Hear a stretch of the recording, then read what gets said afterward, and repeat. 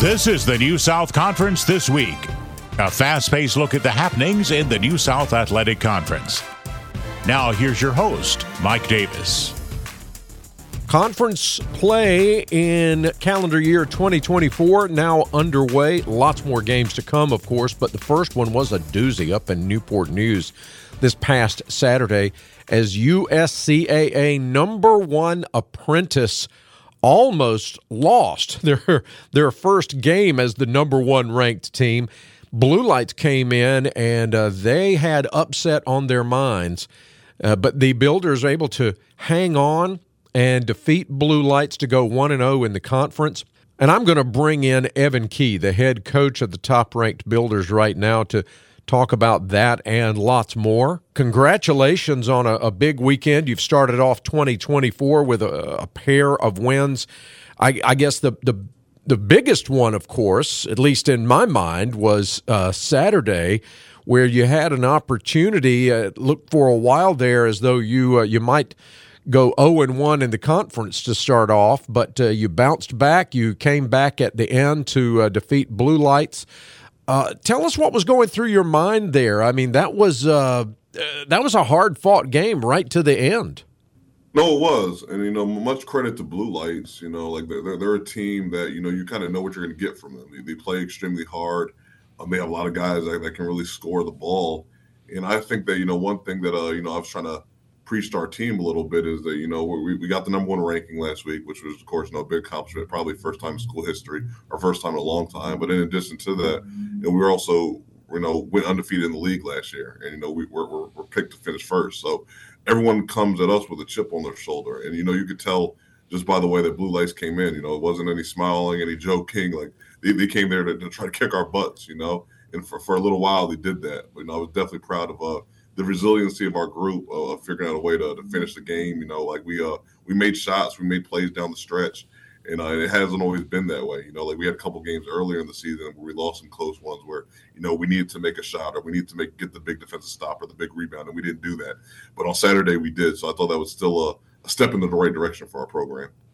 Yeah, I know you're a humble guy, but I want to go back to what you just mentioned right there, and congratulations on that number one ranking. I mean, that's impressive, and you're right. Everybody that comes in is going to be gunning for you. There's nothing for anybody to lose when they play Apprentice. They're going to put it all out there. How do you, as a coach, approach something like that when you've got that number one ranking and you've got a target on your back? How do you prepare your guys for that? I mean, is it the sort of thing where, I'll just lay it out there. I'm not going to put words in your mouth. Tell me what that means to you and to the program, and what that means game by game with that number one ranking hanging on you there. Well, I think the number one ranking, for one, is an honor, Mike. I'm not going to sit here and act like it doesn't mean anything. It doesn't mean much because, again, we understand what we're competing for, and we want to win a national championship. But for the moment, it does mean a lot. It's a respect thing that our peers in the national governing body respect the body of work and the schedule that we've played enough to rank us there. And it's credit to our guys for finding ways to win. It's not easy to win any college basketball game. And we've done that, at a pretty high percentage the last two seasons. In terms of our approach, for me, it doesn't change much. I'm someone who's always pretty hard on myself and figuring out ways that we can be better. So I prepare for every opponent the same. It didn't really change how we approach the game. We talked about it briefly, and we just said that, that just means that, that our goals can be a reality. Because I think sometimes when you're going through the journey, sometimes it's hard to maybe see that the final product, can be what we set out for it to be. And I think, for us, we're a confident group, but I don't think we're overconfident. I think that, we have a pretty good pulse on where we are and in areas that we can improve in. And, it's an honor, but, we understand to be number one at the end of the season, we need to still get a little bit better in certain areas and continue to work. It occurred to me, and I sent this in a text or an email a couple of days ago to Walker McCrary or SID. It hit me that after you beat Blue Lights, Apprentice has never lost to a New South Conference opponent. And you mentioned this a minute ago, but you went through the conference 11-0 last year. Then you won the 2 conference games. Now you've started off this year by defeating Blue Lights. Now there's a long way to go, but you guys are you've taken on everything that everybody has shot at you for now more than a year, and you're coming out smelling like a rose. I mean, that's impressive in and of itself. What is from where you're sitting? What does that's got to be something that you can use as some sort of motivation, or do you have to, or is it something with your guys that you have to reel them back in a little bit and keep them from getting the big head? What's your thoughts on something like that? I think we just approach every game, and we just come with the mindset that we want to win. We want to play the best possible 40 minutes that we can. Like every game, regardless of opponent, whether we're playing Division I or Division III or JUCO or an independent like ourselves, we just want to figure out a way to win the game and play the best possible 40 minutes that we can. So I think we just kind of keep that in perspective. Like we understand, we've talked a lot about our goal in the long term is to win a national championship this year and repeat as conference champions. But we understand that's not going to happen on January 8th. So right now we need to have the best possible practice that we can. And I think that as long as we just keep that day by day mindset, I think it kind of keeps everyone even pretty evil and level headed. And in addition to that, it's not like we've been undefeated on the season. We've taken our bumps and bruises. We lost our opening game this year. We lost 2 in a row, in addition to also playing 2 NCAA Division I opponents, which is always humbling. Because as good as we might think we are, we know we're not as good as those guys yet. So I think that's all kind of helped keep things in perspective. But I'm extremely proud of the group that we have. As well, you should be. I mean, you lost the Conference Player of the Year in Sean Ely, and yet you've picked right up and picked up where you left off from last year. I mean, this might sound like a dumb question. How hard was it to replace a guy like Sean Ely? Certainly seems like you've done it.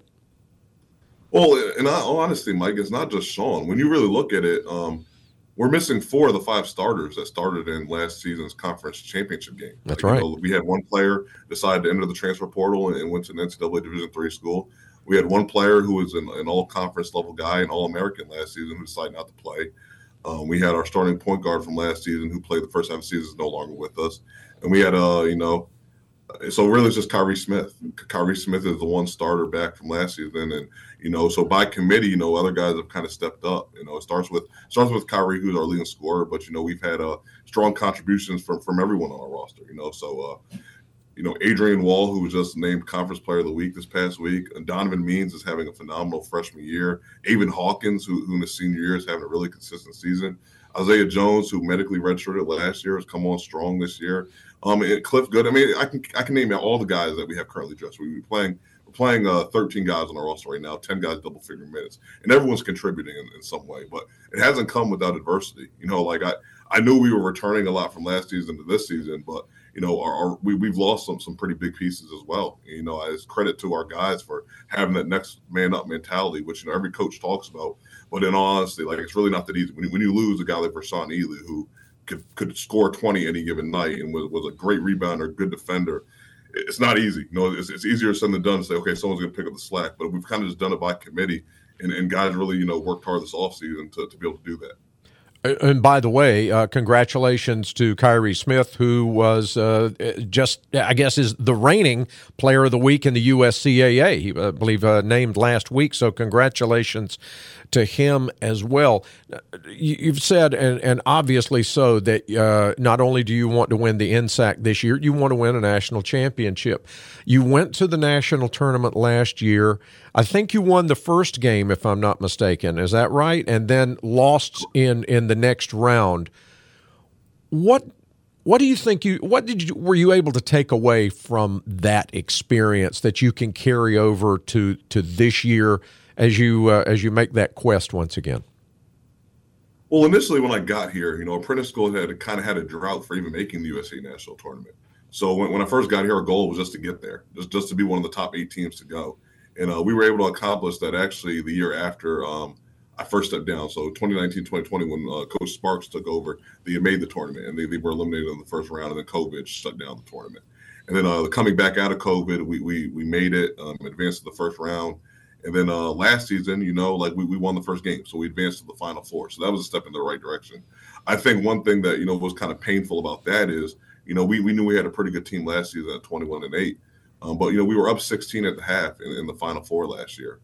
But we missed 19 free throws, and credit to Brian Strand Buffalo, they made a tremendous comeback and took us down in double overtime.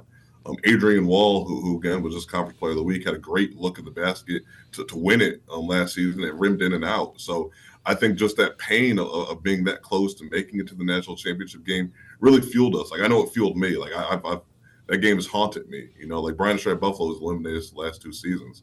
So, like, that's humbling. You talk about, like, what keeps us grounded. The fact that one school in our national association has knocked us out 2 years in a row.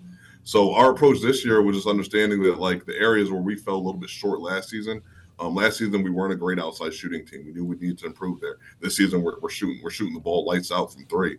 And it's been a number of guys. Like, we knew last year, like, Sean kind of carried us offensively. We need to have a little more balanced scoring. We've done that. We have 4 guys averaging double figures. And Isaiah Jones is right there as number 5.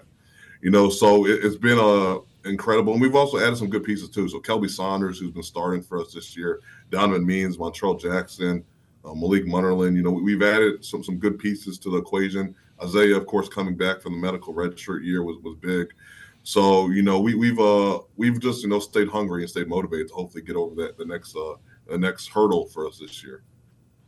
I'm going to ask you an unfair question, and you can decline if you want to. But if Evan Kee were the coach of an opposing team coming in to play Apprentice, how would you prepare to beat the Builders? What's it going to take? I can't give that secret away because as you know, Mike, if there's anyone who might know the flaws of a program, it's going to be the head coach. So that's right. I know areas that, like, if and I thought to myself, like, that's always, I think, kind of a creative thing to do is when I'm thinking, okay, how would I beat us? And I have thought about that because sometimes I think about our opponents and what they might do to try to defeat us, and I kind of put that on my mindset as we approach games. But I'm not going to give anyone listening that piece of advice. They're going to have to figure it out on their own, and we'll make adjustments. But what I will say is, like, we've played a number of different styles this year. We've played teams that tried zoning us. We've played teams that tried pressing us. We've played teams that have tried trapping, trying to slowing down the game, speeding up the game. Teams that are trying to go inside on us. Teams that are trying to stretch the floor and do other things offensively. So we played a ton of different types of teams, and that was even showcased this weekend. Like, Blue Lights is a team that plays 5 guards. So playing against that team is unique because, we actually do have decent size, but, we had to match our 6'8" guy with someone who's 6 foot, 6'2". And then, on the other end, Gallaudet wants to play at a much more controlled tempo. So that's what we played Sunday. So they're a team that wants to walk the ball up the court, run their set offense for 20 seconds, 25 seconds, and then try to get a look. So it was 2 completely different styles, 2 different types of games. But, we've seen that all season. But, again, someone's going to have to try to figure out a game plan. I'm sure Coach Johnson, who we play this weekend, and then Coach Sims on Tuesday are already cooking something up. Yeah, I'm sure they are. All right. Well, I don't blame you for not giving them any fodder to work with, but let's flip it to the other side. Let's talk about recruiting. I mean, you're in such a unique position there. Obviously, you've got a winning program now. You're developing a tradition. You've got a culture in place there. But the Apprentice School's different. I mean, you're so different than every other school in America. What do you sell to a recruit? How do you get them to come in there? And for those that don't know, obviously it's not just a school, but it's a job. Now you're getting paid pretty well too, I might imagine. But I mean, I know that. I mean, that's well publicized what you're paying your guys. But that's tough work. I mean, they're working in a shipyard. You are building warships, and so they're out there every day, plus school, plus practice. How do you sell that to a recruit? Well, I think just to summarize it simply, I just say our school is free and you get paid to attend. So that's how we kind of lead off. Yeah. In addition to that, we do have 100% rate of employment, which, I say the purpose of going to college is to get a job. So when I went to Hampton University, for one, I took out loans to go there. And then 2, in my senior year in the spring, I sent out a bunch of resumes and applied for jobs. At the Apprentice School, you graduate, and then the next day you walk into either your office or your trade, your shop, whatever that might be, and you're employed, you have a job in your field of study. So those are the two major sells. But like you mentioned, it's not for everybody, Mike. And a lot of people ask me, is the apprentice school a hard place to recruit at? And to some situations, it is. Like there's some kids who might love us as coaches, love the way we play. But just know that this isn't a good fit for them. But then on the other end, like we're very unique. Whereas if no other school in the country is able to offer what we offer. So we had about 8 to 10 recruits on campus between the two games, Saturday and Sunday. And like one thing that we can really sell to them is you're not going to talk to another coach who can sell the same opportunity that we can. So it comes with its challenges in terms of we can't just go to every event, and not every kid is going to love us. But for the right person who's able to balance the work, the school, and the basketball portion, there's no better opportunity in the country than this. Evan, you're not only a student of basketball, but I know that you are a student of coaching and that you take your craft very seriously. Can you sort of summarize your philosophy of coaching? How do you approach what you do? What's the mindset that goes into that?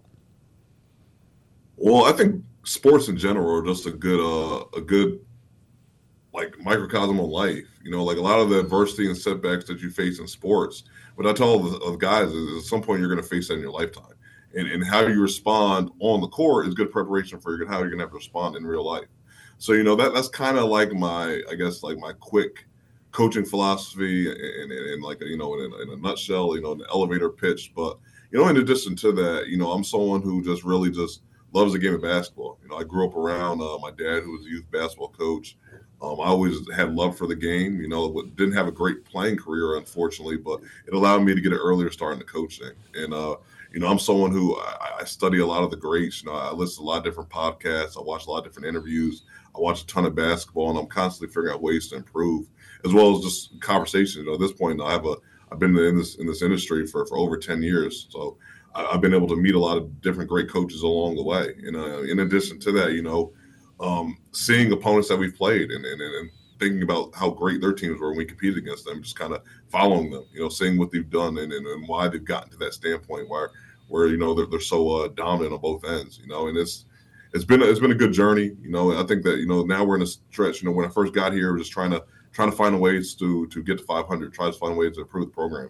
And now it's that we're at maybe a step further than that. It's trying to sustain that, and it's really hard to sustain excellence in anything. So that's really the biggest challenge now. It's not getting complacent and still finding ways to put a successful product on the court and still having our guys graduate and do what they're supposed to do on and off the court. But it's been a journey, and it's crazy to think of how far we've come since I got here in 2017. Yeah, it's been quite a road. Coming up this weekend is the MLK Classic, and this is the third Classic, I believe, that the Builders will have participated in this season. You're hosting two of them, the Great Ships and the MLK. You're in the Roger Taylor Classic in Rocky Mount, North Carolina, a few weeks ago as well. Number one, obviously, it must be intentional that you're participating in those. What do you gain from those? I mean, is that preparation for tournament time? What do you get out of those? Well, for one, because it gives us two games, so that's always important. Especially scheduling. Scheduling can be a challenge for one. The better we've gotten, the less teams that are willing to schedule us. So for one, it gives us some games. For the Rocky Mount and the North Carolina Wesleyan tournament, it's not a bad trip. Only about 2.5 hours. Mm-hmm. Gives us two games against Division III opponents who we feel like are pretty comparable. And then the home tournaments, the Great Ships Classic and the MLK Classic are tournaments that the Apprentice School used to run on a yearly basis. So I think the Apprentice School stopped running the Great Ships Classics maybe around 2013, 2014. And then, they just solely ran the MLK Classic. And then when COVID set in, we stopped running both. So I asked my administration over the summer if we could bring them back. And once we were kind of given the green light to, we started inviting teams out. And the reason for having the tournament is, for one, to get two games, but then also two home games.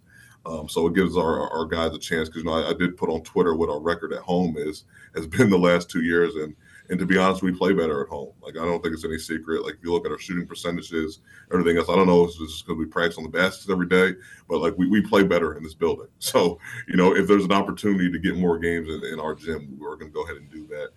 But also, it should be a good weekend. We've kind of had a little bit of a flip on the schedule, but, we have the conference game against CIC coming up.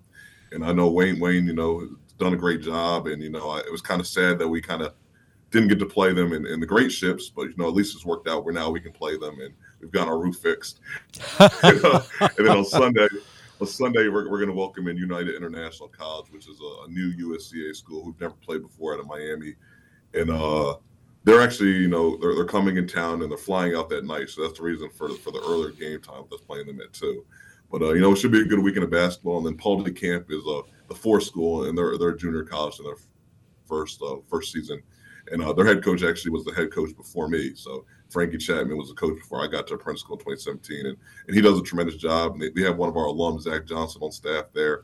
So, they're an extremely high-level Division III JUCO. And it should be a high level of basketball. So fans will definitely enjoy watching the games this weekend. Well, I'm planning on being there Saturday, so I look forward to seeing you. It'll be my first first game in person this year for me, so I'm looking forward to that. Looking forward to seeing you. Evan Kee, head coach of the Apprentice Builders, #1 team, USCAA. Thanks so much. Always a pleasure chatting with you, and congratulations on the season so far. I know you've got work still that you want to do, but it's been a pleasure to see what you've done so far this year, and look forward to seeing what's coming up. Yes, sir. Well, I appreciate you having me on. Hopefully we can keep it up. It's just each game, we try to come out victorious. So hopefully we can continue winning. Hey, by the way, in case you missed it, Monday night, big upset as UIC, United International College, ranked #9 in the USCAA. They had beaten Atlantis twice already this season. Lighthouse goes into Miami and knocks off the Eagle Rays by 10, 77-67, in an impressive win for the Makos. Those teams are going to meet again in early February. That'll be one to watch. More action to come. We'll be back in about a week with another episode of the New South Conference This Week. My thanks again to Evan Kee for joining me today. Until next time, I'm Mike Davis. So long, everybody. This has been the New South Conference This Week. Music by Audionautics.com. Join us next time as we keep you up to date in the New South Athletic Conference. Find more stories, news, league standings, recaps, and more at newsouthconference.com.